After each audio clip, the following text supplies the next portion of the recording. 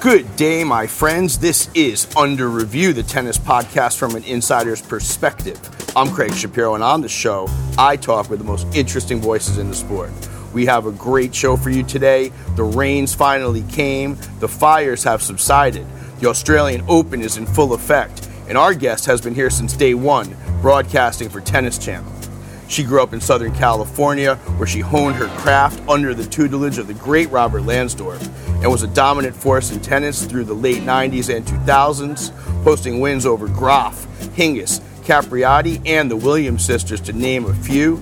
She won 55 WTA Tour titles, 3 majors, including the 2000 Australian Open, and she has an Olympic gold medal. She got to number 1 in the world, and we have her here for you today. Lindsay Davenport is going to discuss what she has learned so far at this year's major. We're going to take a walk down memory lane and recount the 2000 tournament, and she's going to explain what it's like to be a Hall of Famer doubling as a tennis mom. She is sitting right in front of me. We are in the media center here at the Australian Open. This episode is brought to you by Sergio Tacchini, the official apparel sponsor of Under Review. How'd I do? Very good. I like it. Did I get everything right? Yeah. First of all, what a spot. Week 2, how has your tournament been?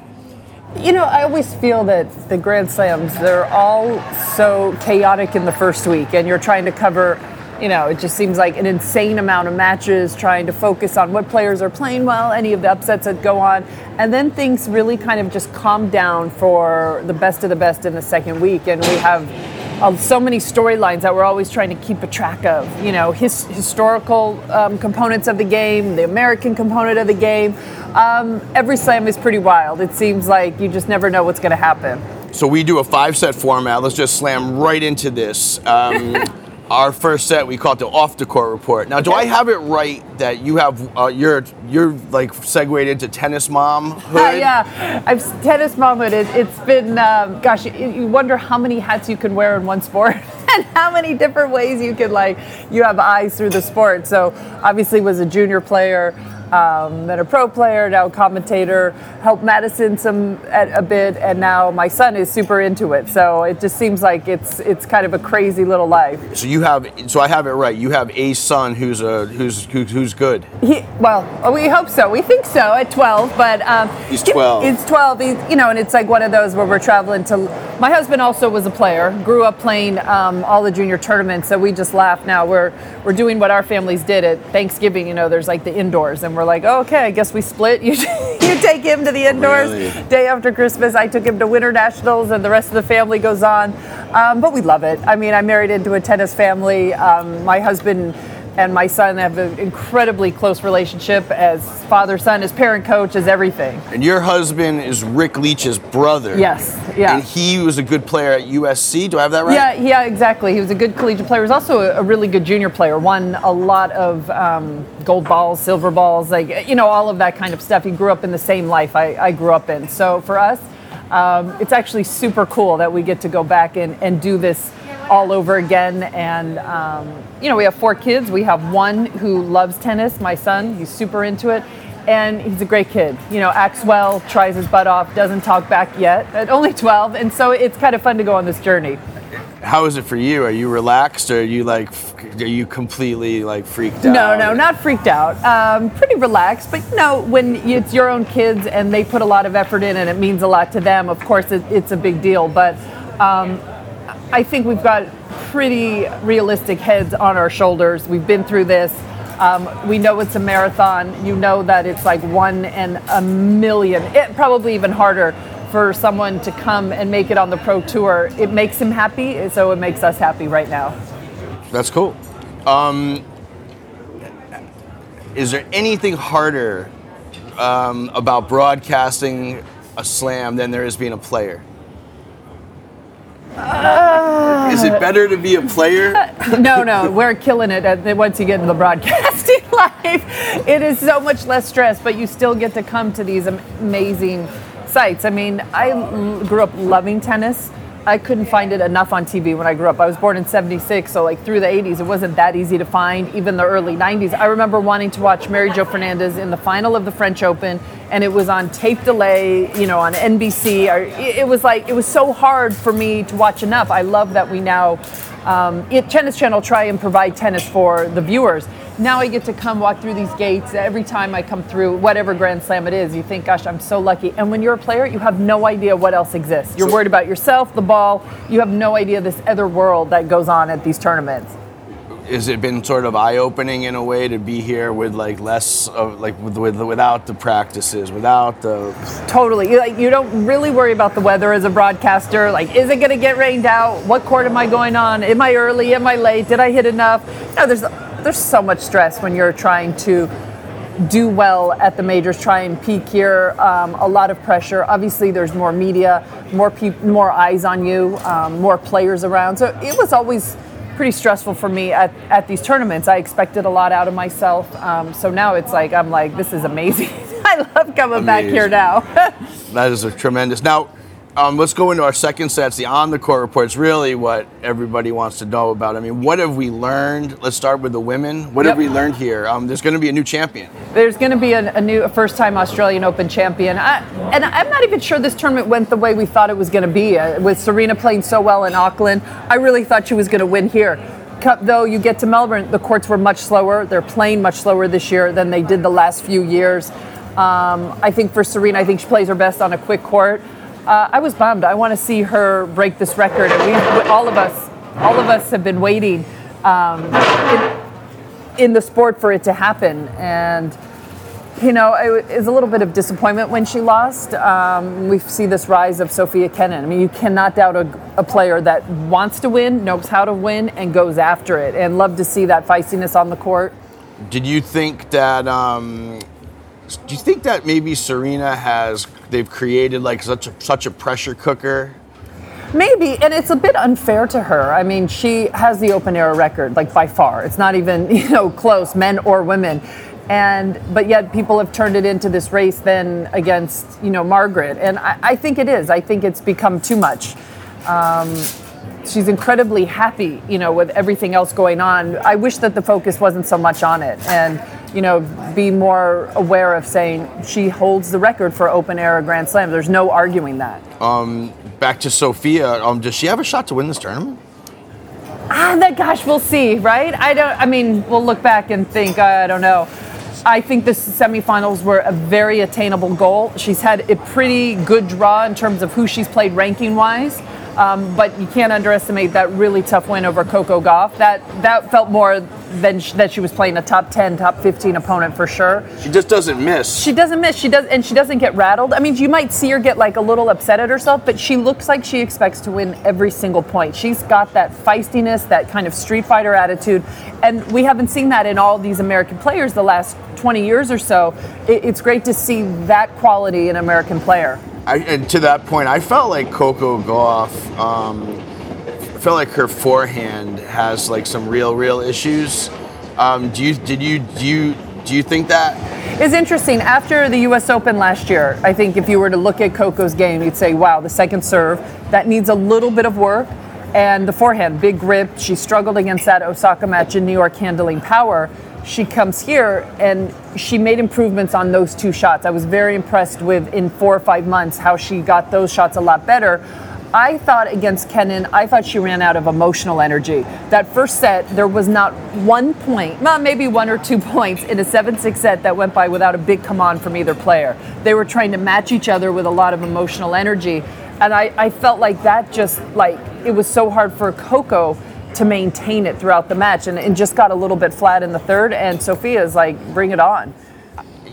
Player box management, to me, no one was really spoken about it with any significance, but I feel like maybe it needs to be addressed, like that Coco Gauff box is fired up and it seems like it drains it seems a little draining. Yeah, I think she likes the excitement. She wants to feed off their energy. I think that they'll learn how to manage it. I mean, really, in a match, I don't know. I always think there's like probably at the most 5 really big moments. That's like a really big come on moment. You know who's a master at that? Roger Federer. You don't hear anything, and then when you hear the komiets or whatever he says, you know it was a big moment. Doesn't waste any other emotional energy, but I think at 15, I think she'll start to learn some of that stuff, like not 1-all, 15-all doesn't necessarily elicit a big come on every single match.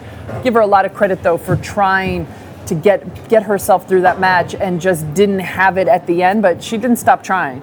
Muguruza? Yeah, love it. Conchita Martinez is probably one of my most favorite people in this sport. Incredibly kind-hearted woman. When she was on tour, she was so sweet. Dealt with a lot of pressure coming from Spain and living in the shadows of Arantxa. I was thrilled when I heard that they were back together. I started texting her, wishing her luck, hoping that she would make things happen. So I'm thrilled on a personal level for Conchita. It's nice to see Muguruza back with that look in her eye. I mean, she looked like a scared soul on the tennis court last year. Didn't know what to do. What about her quality? Do you think the quality I didn't see the last match. Do you think her quality has been good? Because I kind of felt like I didn't think she looked that good versus Shelby Rogers. That was like a weird match, and then she apparently she got very sick coming from Shenzhen to Hobart. Came in, wasn't sure she was going to play. Had to take a few days off. Got through that match, and then things have kind of clicked. But if you watch her play, she definitely looks like now, Garbiñe, that she's playing with a sense of purpose. She's on the baseline, looking to take balls early. She just looks like she knows what she wants to do. You can't say that. If you go back to watching her tapes last year, she looked lost, she looked confused, she didn't really take ownership of her game. It looked like she didn't know how she wanted to play. So far in Melbourne, I mean, that has gone away. And what can you tell us about Pavlyuchenkova? That's going to be an interesting match, and I worry a little bit for Garbiñe more mentally, having now to face Sam Sumik, who coaches Pavlyuchenkova, who obviously worked with Muguruza, 5 years or so. We'll see how. I think that's more of a mental battle than anything else. Like, can Garbiñe go up there, kind of put that aside, play the ball, play her opponent, and not worry about what else is going on? And Pavlyuchenkova is playing very, very, very, very like clean, hard-hitting tennis. She just it's been fun to watch her play better. Beat Pliskova, had never beaten her, had been 0-6. She came out there with the belief, then watching her fight back against Kerber, and at the end be the stronger player, not only with her game, but also physically. Maybe the one area that's held her back throughout the years. Her quality in even the first set that she lost was high quality. Yeah, she really rips the ball. I don't know. It feels like to me, I don't know what you saw, that she's getting in better position, and then her big groundies are kind of finding their mark. But so much is with these players, a lot of it's confidence. She seems to have it again. And we know that she was training in LA with Sumac, I think at the West Side Club. Yeah, yeah, exactly. I wonder what happens you never know going onto a court what's in a player's mind. But I'm sure it's a matchup that, again, it's more mental than anything else. What's your feeling regarding Madison? Today here in 2020. Yeah, Madison. I don't think there's a day that goes by that we're not in touch and we're texting, I should say. Yeah. For me, she could not be happier off court, and that is fantastic. She's really settled. I think this one shook her up a little bit. She was not happy with the way she played, not only here but also 4th round U.S. Open against Svitolina. Didn't bring her best against Sakkari. And this is where she wants to do her best. So I think there'll be a little bit of some conversations on, okay, how does she get back to playing her best at the majors? What does it take? Because when she's playing well, it's hard to picture anyone can beat her. And really. She played well coming in here. Yeah. But then, another thing that, all players have to learn how to do, but I think more so, Madison especially, how do you win not playing, certainly not your best, but how do you win even if you bring your sea level? A lot of players have to figure that out. That is something that kind of is crucial to her being able to get through a Grand Slam, especially when, it's 13 days for the women. You're going to have a bad day in there.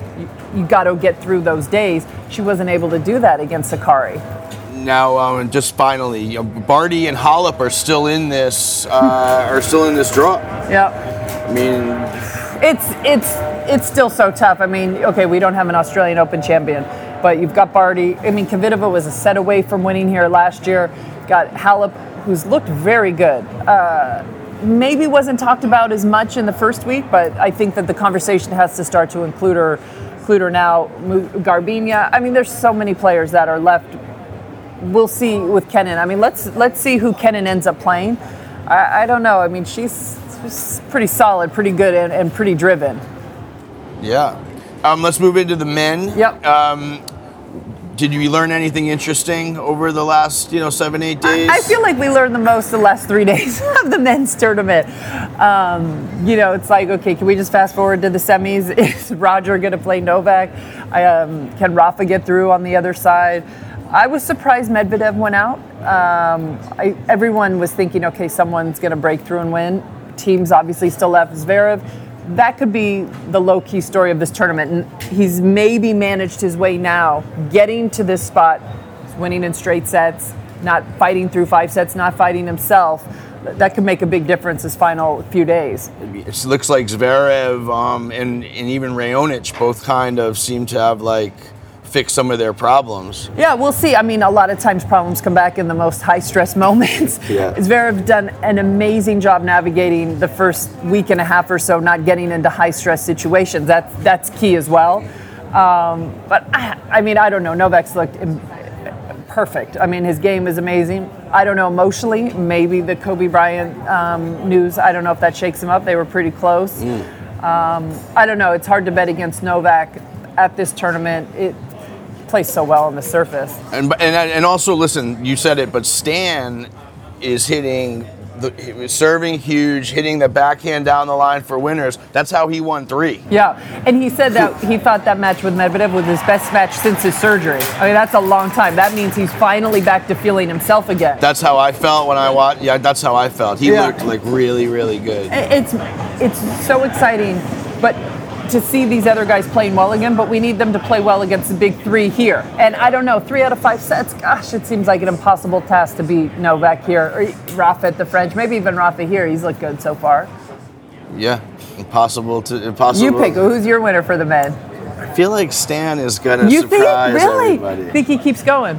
Okay, we'll see. Who does he get next, Zverev, is that right? Yeah. Tough draw, right? Medvedev to play Zverev, to most likely Rafa, to most likely Novak, Roger. Oh my God, that would be something. That might be his biggest feat, especially after a surgery. I think I'm picking with my heart. Yeah, that's okay. Let's move into our third set. This is the portion of our show where we talk about your career. Oh gosh. Now, can we go to the fourth? Now, when I say to you the summer of '98, what comes into your mind? It was like a dream come true. And even leading up, there's 3 tournaments played back to back to back in California, won them all. It was like, that's impossible. But that sort of marks the moment where you really turned it up.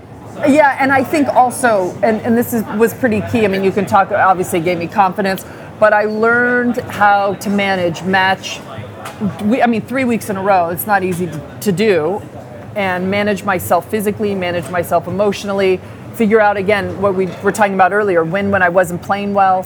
And all of a sudden, when those 3 weeks were over, it was like this sense of calm, like, okay, I can do this. Now, that wasn't a Grand Slam, but that gave me a lot of hope mentally, physically, all of that going into New York. I always say some things have to go your way. It could be the draw, it could be weather, it could be scheduling. And everything just kind of seemed to fall into place that US Open. And, I don't know. It's a blur. It's a dream come true. Always wanted to win that one. Would that be fair to say, though, that that's kind of what turned the corner for you? That's when you started playing your best? Yeah, it was interesting. I won the medal in '96. Then just immediately expected that, okay, I'm gonna do well in a Grand Slam, and it didn't happen. It was hard for me also to get used to day on, day off. It's much easier. A lot of times, if you ask players, is on the women's side, 2 out of 3 sets, to just play 4 days in a row. You just kind of get into this routine. You know what to do. All of a sudden, it's like days off. Practicing kind of gets monotonous. You don't want to do too much. You don't want to get hurt, but you got to keep yourself sharp. So I kind of started to get a little bit more comfortable with that as I got a little bit older. But no sense. I went into that Open, like obviously with the best chance I had yet of winning a major. And I think the crowd helped as well. Like getting the crowd behind me, that was certainly key in some big moments. The 2000 Australian Open, where does that story begin? I mean, it begins in Sydney, doesn't it? It actually does begin in Sydney. Played there, actually lost in the final, I believe, to Mauresmo. Could have been Hingis, I'm not totally sure. I thought you won the tournament. No, I lost in Sydney. I thought you came into the 2000 Australian Open with a win that propelled you. No, I don't think so. My coach, I think I'm almost positive my coach was pissed. Oh. Robert Bantoff, with how I played in that final. I'm almost sure, we're going to have to look it up, but was not happy.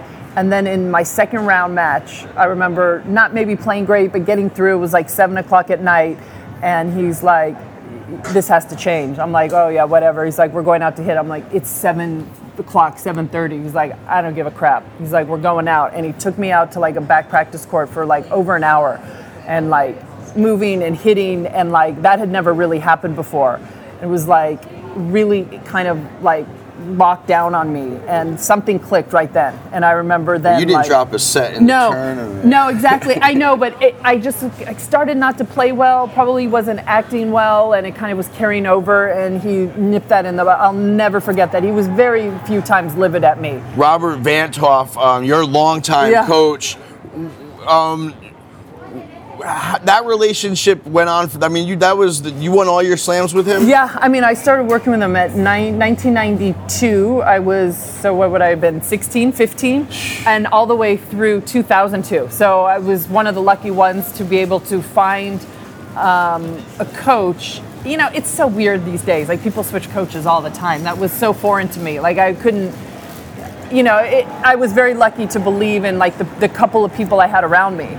And so that's what I'm saying. At that Australian Open, the tough love, and that didn't happen often. And I was like, "What are you talking about?" Like, I got through, and like whatever. He's like, "You're spire," you know. So, anyways, I remember kind of that kicking me into gear. But I remember this one being the happiest that I was. I mean, you played Kornikova, you played Alar. You played Capriati, and then you beat Hingis. So I remember Capriati, I remember Hingis, and I remember the second round match against Marissa Irvin, who's now Marissa Gould. But I don't remember the other ones, but Capriati was a tough match. I mean, we were born in the same year, same age, coming through, and she was always like, especially in the semis of a major, she was like, she reminds me a little bit of Ken. I mean, she was a street fighter as well, very tough competitor. That was your tightest match, I think. It was a close match. And then I remember I had to pull out of the doubles semifinal because I was a little banged up after that semifinal, or maybe retired mid-match, to try and get ready for the final. I mean, Hingis had won, I believe, this tournament like 3 years in a row or something crazy. So I was a little bit intimidated. But the worst feeling in the world was up 6-1, 5-1 in that final.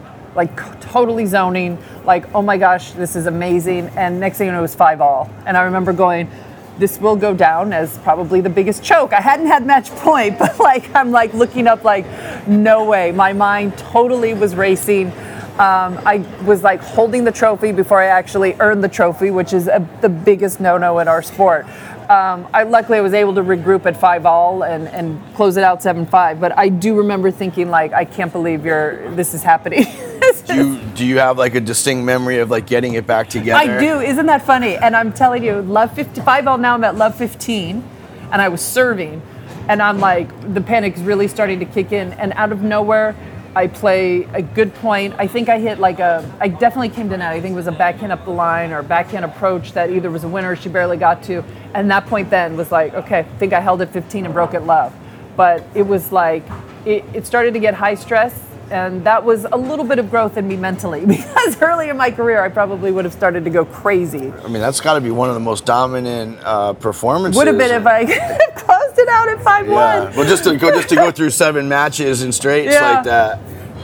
God, I mean, I don't know. Things seemed to click when I was playing well. I could seem to keep it going, but you know, there's a lot of disappointments as well when you play a lot of majors. So I mean, what can you do? I came through there. How much more difficult is it to win the 7 than the 5? I mean, you won so many tournaments and had much less significant success in the majors. Yeah. Do you find, or is it just the luck of the? I don't know. I always feel like, gosh, I played against in a couple of really, really tough eras. When I first came up, it was Graf's tour. I mean, it was like, gosh, am I going to get a game off her today? I wasn't at my best between 96 and like 98, and that was before the Williams sisters really like became the Williams. They were playing, but not. They hadn't developed fully. Exactly. That's when Hingis really took advantage. Unfortunately, I just didn't have my shit together at 20 or 21 yet to be like, okay, I can start winning majors. It took me until 22 to even think I had a chance to win one. I fought myself a lot. So there was some time there, but once the Williams sister, Venus, like at her prime, she would cover the court like no one I'd ever seen. She would serve hard. She'd like hit the ball so hard. And then we had Serena coming up behind her. It was crazy, and so I don't know. Sometimes I look. My husband says, "Gosh, it's a miracle you even won 3 because you didn't believe in yourself." But sometimes the pressure. It was a lot for my anxiety to play on these stages. Really, it's a lot of people watching. I felt a lot of the pressure. How would you? Last question. How would you describe your pro career? Wow. Beyond a dream come true. I didn't grow up thinking that this life was even possible. Like I would possibly be good enough. So to be able to play a career, I played my first pro event in 91. I played my last in 2008. Walk away on my own terms. It doesn't happen every day for everybody. I love these stories. You hear players, you hear Serena in these old interviews, you hear Coco Gauff. They're like, I want to be the greatest. I want to achieve everything that's possible. I couldn't even say that in my dreams. I was so insecure. It's given me everything. It's helped me, gave me my life, my career, my husband, my family. I get overwhelmed, like kind of talking about sometimes the sport and what it has done for me. You had an amazing career. I hope you're proud of it. Set 4? Let's move into our fourth. Yes, we're moving into our fourth set. This is called the 10-ball scramble. Okay. We don't do a deep dive. It's just I say it and you just say what comes into your mind. Like one word answers or what? Whatever you think. Okay. Favorite tournament? Indian Wells. Favorite court? Could be any court in the world. I know. I'm thinking. I got to go Arthur Ashe Stadium. Really? Played a lot of matches there. Once that court opened, I did not like Louis Armstrong. So 1997 was like, oh, we have a new court at the U.S. Open. Best win? I'm going to say Steffi in the Wimbledon final. What was the year? 99. 99 Wimbledon final. Your worst loss? Is there one that just hurt? Worst? I don't know. The one that hurts the most? Wimbledon final 05. I lost to Venus, had 1 match point, but I had been up a break in the 3rd. So that one, not my worst loss because I played. That was one of the few matches where I could say, like, gosh, I played well and didn't win. But toughest to get over. Biggest difference between tennis now and tennis in your real prime? The athleticism, the physicality of these women, these players is just off the charts these days. Big entourage or lean and mean? Oh, lean and mean. Come on. How many did you travel with? 1. Later in my career, 2. I started bringing my own physio so I wouldn't get as hurt.